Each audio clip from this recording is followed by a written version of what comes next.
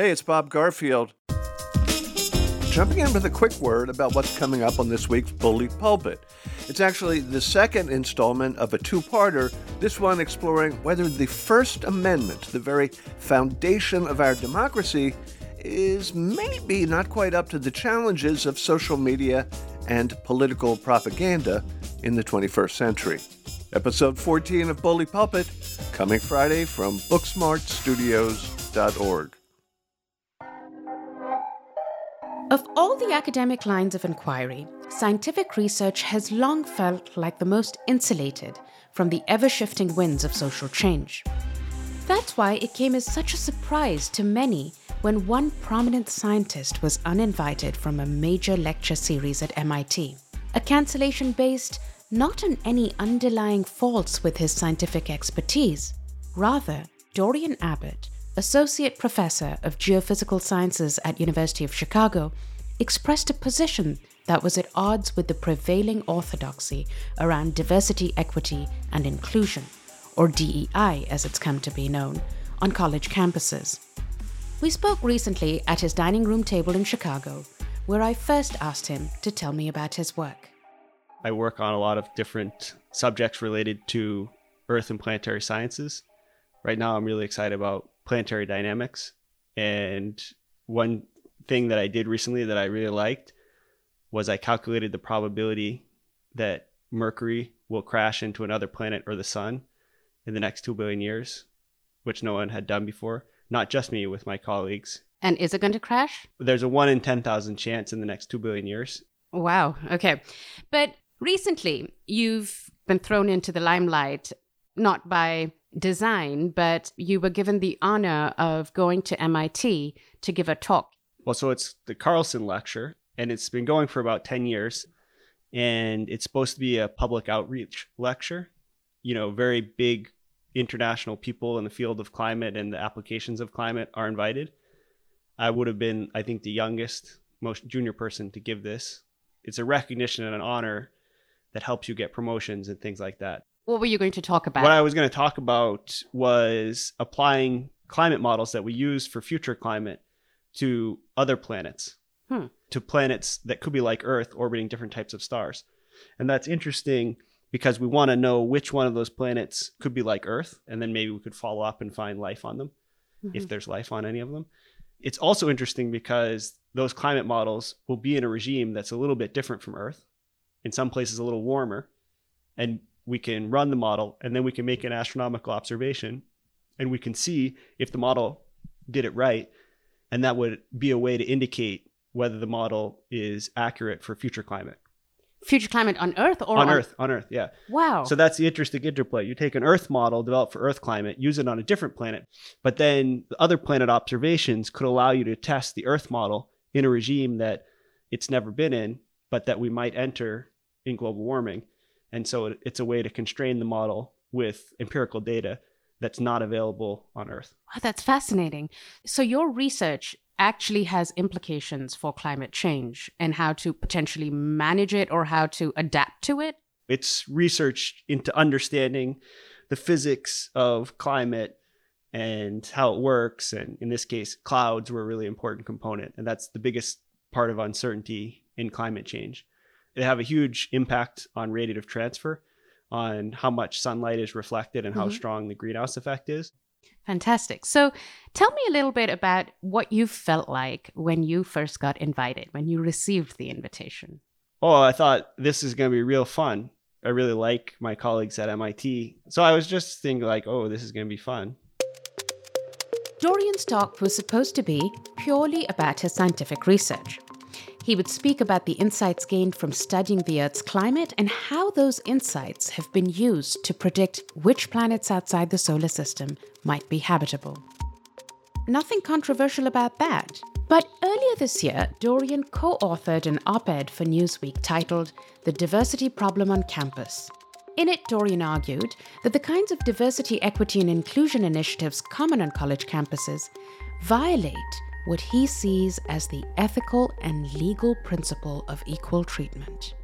In particular, he objected to the ways in which an emphasis on DEI was sometimes being used to exclude candidates even before evaluating their academic qualifications. Dorian went on to propose an alternative framework for evaluation that he termed the Merit, Fairness and Equality Framework. We'll get into Dorian's exact argument in a moment, but first, I asked Dorian to tell me what ensued after Newsweek published the essay. Well, I guess I have not been secret about my feelings about doing hiring and admissions based on merit. And that's an unpopular opinion in some crowds. And so there was sort of like a bunch of people saying something along the lines of they shouldn't have invited me or they should uninvite me on Twitter. Here's a tweet that was part of this storm. Imagine being a student or employee of color in an environment where someone like this is rewarded with one of the most prestigious platforms to speak. The Newsweek article is so disturbing, I had to pause after each sentence. Please fix this, MIT. A number of alums posted saying they were infuriated by Dorian Abbott's harmful views and demanded that MIT show its commitment to DEI by rescinding the invitation. A week after that, the department chair wanted to talk to me. I thought what was going to happen was he was going to say, you know, we got these students who are kind of like, they're a little hot and bothered about this, but, you know, that's okay. We explained to them, he has his opinion, you can have your opinion. That's not the subject of this talk. And we also explained to them that MIT values academic freedom and we have a set of punishments in place for people who disrupt seminars. And, you know, we're going to go ahead with your seminar, but just wanted to cover that and make sure we're all on the same page. So that's what you're expecting That's what I was expecting the chair to say. But then he said, oh, we decided to cancel the Carlson lecture. And, you know, we'd like to have you at some point to give a department seminar. And I said, yeah, okay, I'll do that. But that's pretty much how that went. Right. So when they told you they're canceling it for this reason, what was going through your head? I guess I was kind of shocked. I didn't think that could happen at MIT. I don't want to name names of colleges where you might think that would happen. But the last place I expected that to happen was MIT. Why? What does MIT mean to you, which surprised you about this reaction? Well, they had an issue, a few years ago. I don't really know the details, but there was an Indian person, scientist or economist, that people wanted to cancel and they said no. And then also, it's really a technical institution. Typically, you associate this mode of thinking much more with certain subsets of the humanities and not engineers and scientists. Most of the times when one hears about such stories, and unfortunately they're becoming far more common today than they have been, it is usually someone from the humanities or someone in the social sciences. It's rare to hear this happening to someone in the sciences. What's also rare to see is scientists speaking up very strongly against the kind of diversity initiatives that you've been talking about. Where is it that you are coming from, that you as a scientist are interested in these conversations and decided to take a stand? There's sort of two things going on. With political stuff, if it's just like who's going to be head poobah, I don't really care. Democrats, Republicans, liberals, conservatives, I agree with some on one thing, some on another. It's not that important to me. Mm-hmm. But over the past few years, it hasn't been kind of like, oh, here's the liberal and here's the conservative. It's almost like they want a revolution. And so that's made me uncomfortable. I got especially uncomfortable in 2020 because we had this period for at least 5 years where people have been trying to shut down the other side from speaking. And that's happened with both sides. When you don't allow rational discourse, if you have to settle a dispute, you have to revert to violence.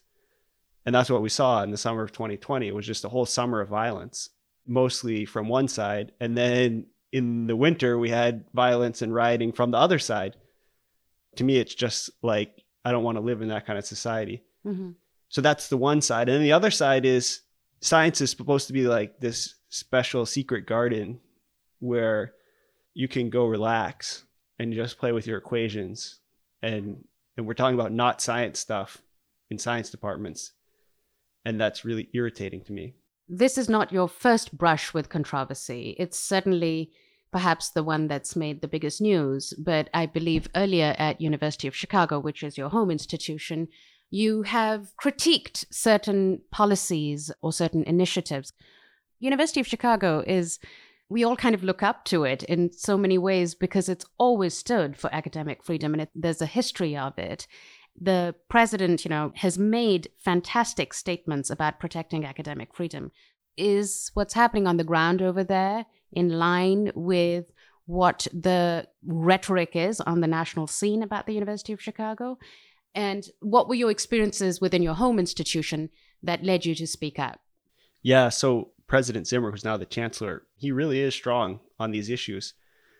I guess all I would add to that is there's a culture of academic freedom that's important too. It's not just the policies. Mm-hmm. And there's a risk of them becoming a dead letter if people don't actually use their academic freedom. So a lot of people are scared and they're not saying anything. And then it's almost as if effectively academic freedom doesn't exist. But when I did speak out on this, I got 100% support from President Zimmer. Now he's the chancellor, but he was the president at the time. So he was a stalwart of academic freedom, I would say. And then the other thing I would add to that is everybody knows about the Chicago principles, but to me, an equally important issue is the Calvin Report. Mm-hmm.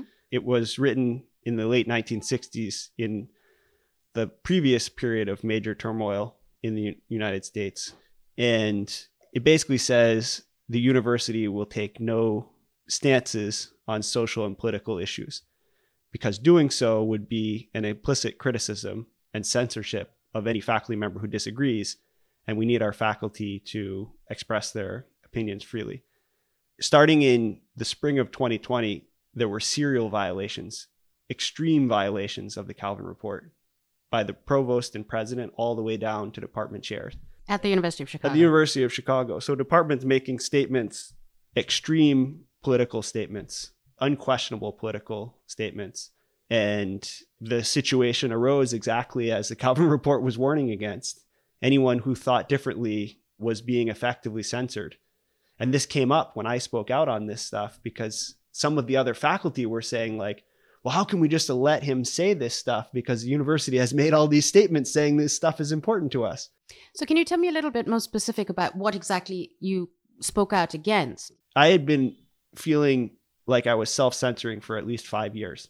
But the real trigger for me was I was in a number of situations, not all at the university. One was associated with a national fellowship. One was associated with an international conference where there was discrimination and quotas being used for hiring, giving positions, taking people into conferences. And the discrimination that I've noticed that was most marked was against Asians and Asian Americans and against men. And that made me very uncomfortable. I didn't feel good about being a part of that. The actual proximate cause was we have a weekly science seminar, and a faculty member gave one that was sort of promoting, I guess you would say, like the social justice, equity agenda. And I asked to give a response to it, and the people organizing it said no. And the department chair said no. Is this your department chair? My department chair. They said, we don't want to hear your perspective. We're not interested in that in this department. Okay, carry on. So you could basically say that the difference in perspective is equal opportunity versus equal outcome. So yeah, let's dig into this. So that's what I want to promote, equal opportunity. And the other person wanted to promote equal outcome. And so I wanted to draw that out and say, like, here's the cost of trying to do that. So what did you do then? They wouldn't let you present. Yeah, so I made a YouTube video. It was funny. I tried to make the most appealing video I could, and it completely backfired. So I made a short video, like 5 minutes, and I put it on YouTube. I sent to the department and said, well, here's my perspective on this stuff. Mm-hmm. And yeah, they didn't like it.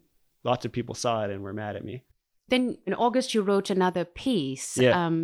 I want to kind of draw on that, and then we'll come back to what happened at Chicago, because that piece really builds on, I think, the critique that you were doing in your video. Yeah. You were critiquing giving anyone a leg up for anything other than their merit in terms of faculty appointments or in terms of admissions, and saying that the diversity, equity, and inclusion initiatives are in some ways discriminating, even though the intention may be good. And I think you said that in your video, that you recognize that the intention is good, but the process and the outcome is discriminatory. Is that a fair representation? That's correct. And that wasn't alone. That was with a co-author. Ivan Marinovich. So in the fall of 2020, when I was getting worried, he was getting worried. And his response was to get money from Stanford to organize what he calls a classical liberalism seminar series. It's by invitation only, and he only invites people that he knows that everyone can trust. Mm-hmm. And then we listen to a seminar on a controversial subject, usually related to classical liberalism, and then we have a discussion, and everybody knows that they don't have to self-censor. And so as part of that, we had been talking about these issues, Ivan and I, and by this point, we had concluded that the diversity, equity, inclusion infrastructure at universities was really poisonous, and it wasn't something that could be reformed. You got to go a different direction. And so our goal was to outline why we thought that and to propose an alternative. And there were three basic points we were making. The first is that it's putting into effect a system that's fundamentally immoral. It's treating human beings as a means to an end. So you look at human beings as just a statistic, not as an individual, a person who's worthy of dignity and respect. And you say, I don't care about your work or how creative you've been or anything. We don't need any Chinese or whatever. So it's immoral in a fundamental way. The second thing was a critique based on our understanding of the goal of a university. So the goal of a university is the production of new knowledge. The secondary goal is the training of scholars who will carry on the production of new knowledge in the future. But that's tied up in the primary goal. And anytime you substitute alternative goals, you're diminishing your ability to achieve the primary goal. In this particular case, if you substitute other selection criteria for academic merit, you are not going to select the people who are highest on academic merit. You're undermining the core business of a university. And our third point was that these sorts of policies are extremely unpopular with the American public. Recent polling data has shown that 3/4 of the American public think that diversity is important, but that you shouldn't take diversity criteria into account when you're doing hiring and promotions. The reason is it's just fundamentally opposed to moral intuition, the idea that you would discriminate against people. So let me just play devil's advocate and say, given the history and given that certain communities have systematically been discriminated against in the history of the US and haven't been given opportunities, they haven't had a chance to rise.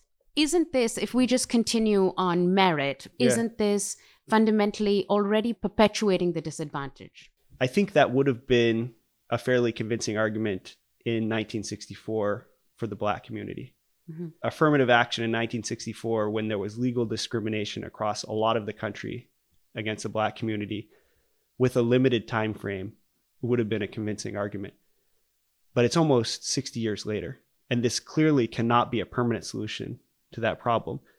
The second thing is, this is being applied to communities that have never faced the kind of discrimination that the Black community faced, to communities where the vast majority of people immigrated to the United States after there was no legal discrimination. And so it really doesn't make sense. That's from a moral standpoint. Mm-hmm. From a practical standpoint, we've been doing this for 60 years and it's not working. If you want to help these communities, you need to find a strategy that might actually work. And so what we proposed was there should be an emphasis on K-12 education. And so if universities care about this stuff, then they should invest money in improving education systems, particularly in underserved areas. You want the process to be one where the groundwork is laid for them and then they come on their merit, correct? Exactly. I think that's better for everyone. For undergraduate level, there's something called the mismatch effect. And Peter Archidiacono, he has a famous paper where specifically what he documented at Duke. So he actually got all of the admissions data, which the universities guard because they don't want people to see the sausage making. Yeah. But what he found out was that a very large fraction of Black students wanted to be scientists and engineers, but they had much lower incoming preparation and test scores.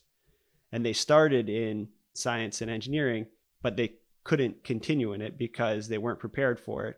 And they ended up in the humanities. It's not to denigrate the humanities, but it's easier to get through college in in humanities than it is in physics. No I offense. will just note for our listeners that I am a history professor and I want to contest that. But for the sake of conversation, I'm going to let that one go. So it was not limited to affirmative action. He also considered legacy and athletic admissions, and they all showed the same pattern. This was entirely explained by students who are interested in the sciences switching to the humanities where the grades are higher.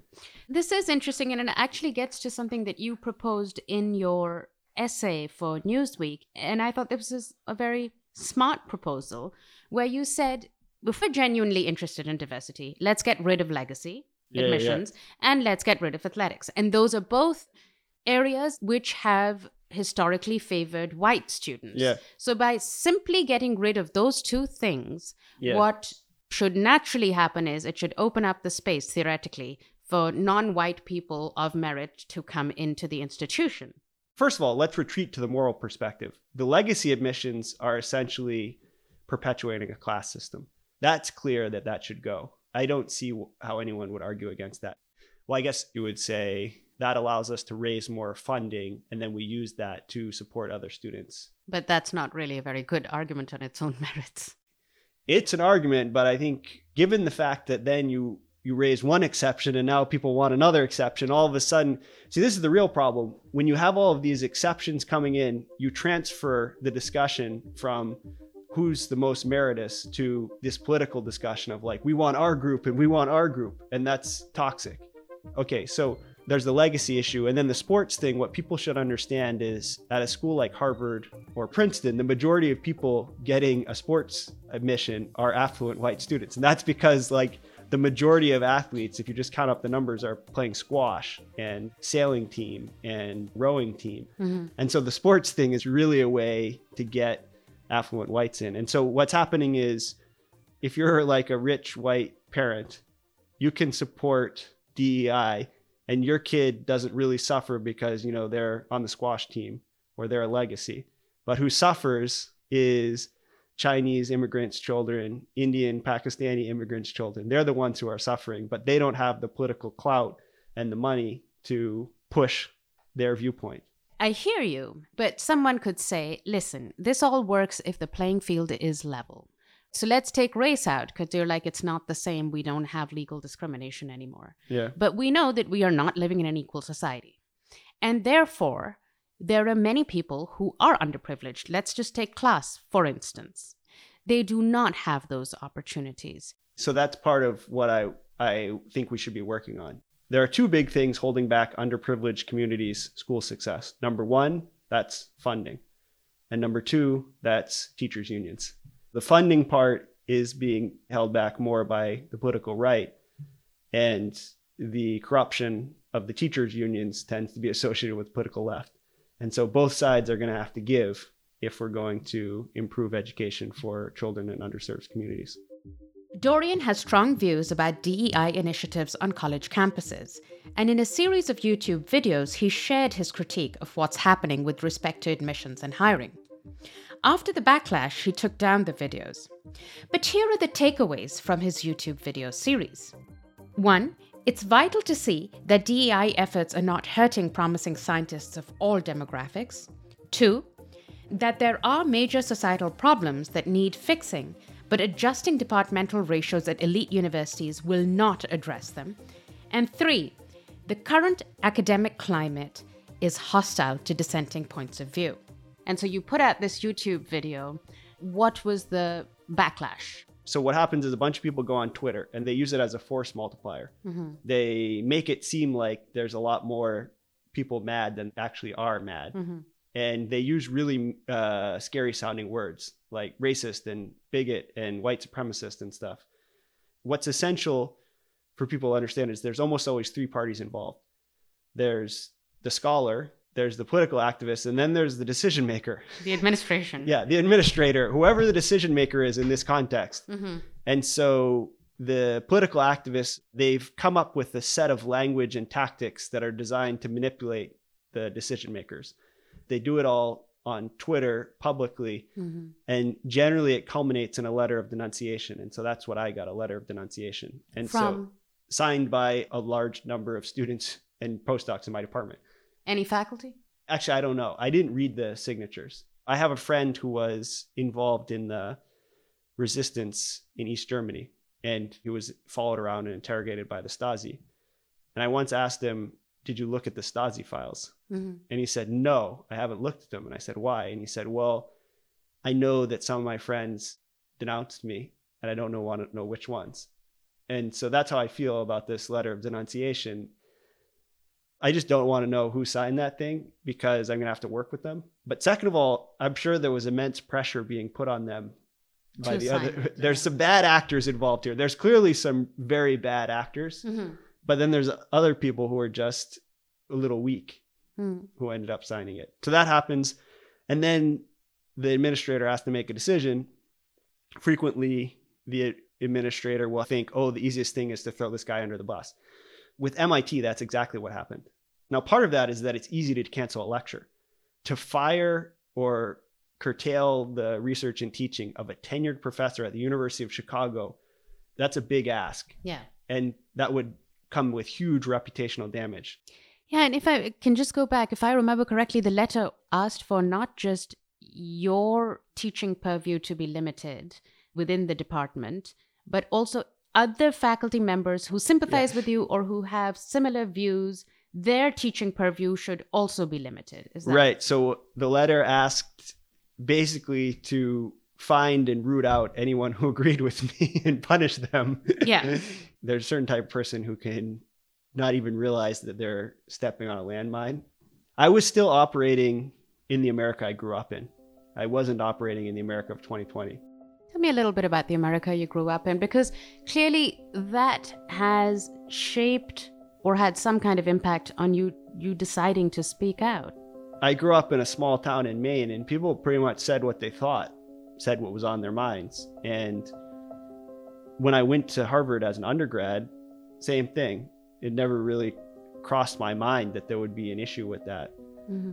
That's the America that I know about. Where you have freedom of expression. Where you have basic freedom of expression, and also where there's sort of a tolerance for people who disagree with you. Like, oh yeah, I disagree with that guy, but we'll go hang out, no big deal. Instead of like, every minor thing is a fight to the death, is how it seems like now. Mm-hmm. So nothing happens at the University of Chicago in terms of professional repercussions for you. Nonetheless, you are still in that department. Yeah. You still have those grad students and postdocs, and potentially some of the faculty you're working with were also part of this. Yeah. How is it now? Oh, it's terrible. The department is completely bifurcated. Mm-hmm. So like it's half for me, half against me. Let's come to the MIT situation. Now, what's interesting is in both cases where it was the University of Chicago students and postdocs writing that letter of denunciation, and at MIT, they want professional repercussions for you. Yeah. And in the MIT case, there were professional repercussions because it's quite an honor to give a Carlson lecture. Yeah. Not being invited or being disinvited to that has consequences. Hopefully, in the end, it's going to turn out okay because you have this talk now being hosted by Princeton. What's interesting is that in both these instances, they're calling for professional repercussions, whereas your actual professional expertise is not controversial at all. If anything, your professional expertise lines up squarely with a better future for all humanity if you can explore it that far. You said it, not me. To me, it's just fun science problems to work on. No, I appreciate that, but I also think you're being self-deprecating over here a little bit. But my point is, it's a very particular situation where people are not canceling you for what you're going to say in the lecture. Yeah, no. They're canceling you for views you hold, which actually have nothing to do with your expertise and how you execute your research and teaching. It's like I'm radioactive. And if anyone comes into contact with me, they'll be radioactive. And there was actually an interesting case. So in the summer, after the Newsweek article, the plan to sort of get me uninvited was hatched on Twitter. Not to get me uninvited from the Carlson lecture, but just generally to have me never be invited to give lectures again. To say more about this, who hatched it? When was it hatched? In the summer? It was by a professor at University of Texas, Austin. This person wrote on Twitter, next time you're considering someone in any of these fields and list all the things I've worked on, consider inviting someone for your seminar or conference who doesn't have highly problematic views. And then in response to this, people started brainstorming other people that could be invited who aren't me to give talks. What's interesting is one of my former postdocs responded, he was suggested by someone else. And he said, oh, you can't invite me because my work is still so tied up with Dorian's that I would have to present some of our mutual stuff. And so it's like I'm so radioactive that he can't even present stuff that we worked on. So certain people have made it up into the faculty who think that it's appropriate to censor and attempt to destroy the career of people who disagree with them. Why are you speaking up? Like, why is this important to you? You know, you could put your head down and go and do your climate models. Well, no, you can't anymore. So science is always like this special place to play where we didn't have to deal with politics, and you got the positions based on how hard you worked and the creativity of your ideas. It'd be one thing if you could just retreat into science and you didn't have to deal with this stuff, but it's not like that anymore. So that's one point. And then the other point is I feel a moral duty to the society. I'm 40 years old and I'm a tenured professor, and our society is in chaos. And so I feel like I got to say something about this. I'm in a position where I can say something, and think of all those people who aren't, like all the guys I grew up with in high school. They're in a job where they could really get canned for saying the wrong thing, and their kids are going to be hungry. I feel a real responsibility to say this is not the right way before something really bad happens in our country. I mean, I almost feel like we're living in Dostoevsky's Russia. Okay, so I'm going to come to you. I'm going to pick a little bone with you, okay?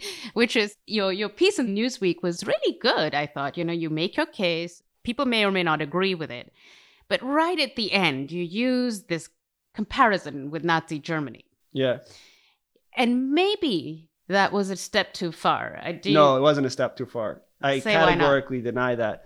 So first of all, as soon as we wrote that, Uta Deichmann, who is a historian of science who focuses on the 1930s in Germany at Ben Gurion University in Israel, wrote us and said, thank you for making that point. I'm currently writing a scholarly manuscript expanding on that point. Now, obviously, we didn't say that what's happening is exactly the same as what happened in Germany. All we said, it was a very limited comment, was that in the 1930s, they substituted merit-based preferences, which had led to a strong proportion of Jewish scholars, for racial-based preferences. And if you look at the language they used, they said German people are underrepresented. I mean, they were using the exact same language. And as a result, the university's scientific productivity decreased. That was the limited point that we made. Tell me a little bit about your views on, as someone who has effectively, at least in some notable degree, been canceled. Yeah. How do you see cancel culture? There's a certain narrative right now that says, oh, there's no such thing as cancel culture. So that's definitely not true. There's a slightly more nuanced narrative that says it's not that big a deal. There is a certain argument you can make. If you look at the FIRE database, there's on the order of 100 scholars canceled a year. Eric Kaufman did a study of this in the spring. He got similar numbers. So he got about 1 in 2,000 scholars each year is canceled. And so the probability of a scholar being canceled is not that high. However, he has what he calls the iceberg of cancel culture. It turns out that 90% of people are self-censoring because of those 1 in 2,000 who are actually canceled. And so it's a really misleading way to talk about it, to say it's not a big deal because only 100 scholars are canceled a year. Everybody saw that I was canceled in the whole field. Hundreds of people just from in the field have written me and said, I agree with you, but I can't say this out loud. They can't say this out loud. That's really telling, right? I have similar situations where people will say, so-and-so was brave, but I can't publicly support them. What does that say about the state of our academy? Look at the job, right? What is the appeal of being a professor? You get to be left alone and have a job for life and never have to worry or take a risk. But in my mind, tenure is precisely so that you can take risks. Yeah, but they weed out everyone who thinks like that. So like all the students and postdocs who think like that and take risks, they're getting forced out of the field right now. Mm-hmm. And so by the time you get to the people who have tenure, you're left with conformists. Yeah, it's not completely true, but that's the general explanation for the behavior that you just talked about. Dorian's cancellation is having ripple effects throughout academia. Just this week, David Romps, the director of the Berkeley Atmospheric Sciences Center, announced on Twitter that he was resigning after he suggested inviting Dorian to speak in order to, quote, reaffirm that it's a purely scientific organization, not a political one. After fellow faculty members made it clear that they were unwilling to ask Dorian Abbot to speak now, or perhaps ever, Romp said he would resign his position. He wrote, "Such exclusion signals that some opinions, even well-intentioned ones, are forbidden, thereby increasing self-censorship, degrading public discourse, and contributing to our nation's political balkanization." There is some good news. After MIT withdrew its invitation for Dorian to deliver the Carlson Lecture, Princeton had the good sense to step into the breach and host Dorian's talk. The webinar is titled Climate and the Potential for Life on Other Planets. It is free and open to the public. You can find the Zoom registration link on Banished's episode description page, which you can access through booksmartstudios.org. Before I sign off, if you like what you heard today and want more thought-provoking content, please become a paying subscriber to Booksmart Studios. Subscribers get transcripts, full interviews, and bonus segments. And don't forget to comment, rate, and share what you've heard here today. Our success at Booksmart depends as much on you as on us. Banished is produced by Matthew Schwartz and Mike Fuolo. And I am Amna Khaled. Bye now.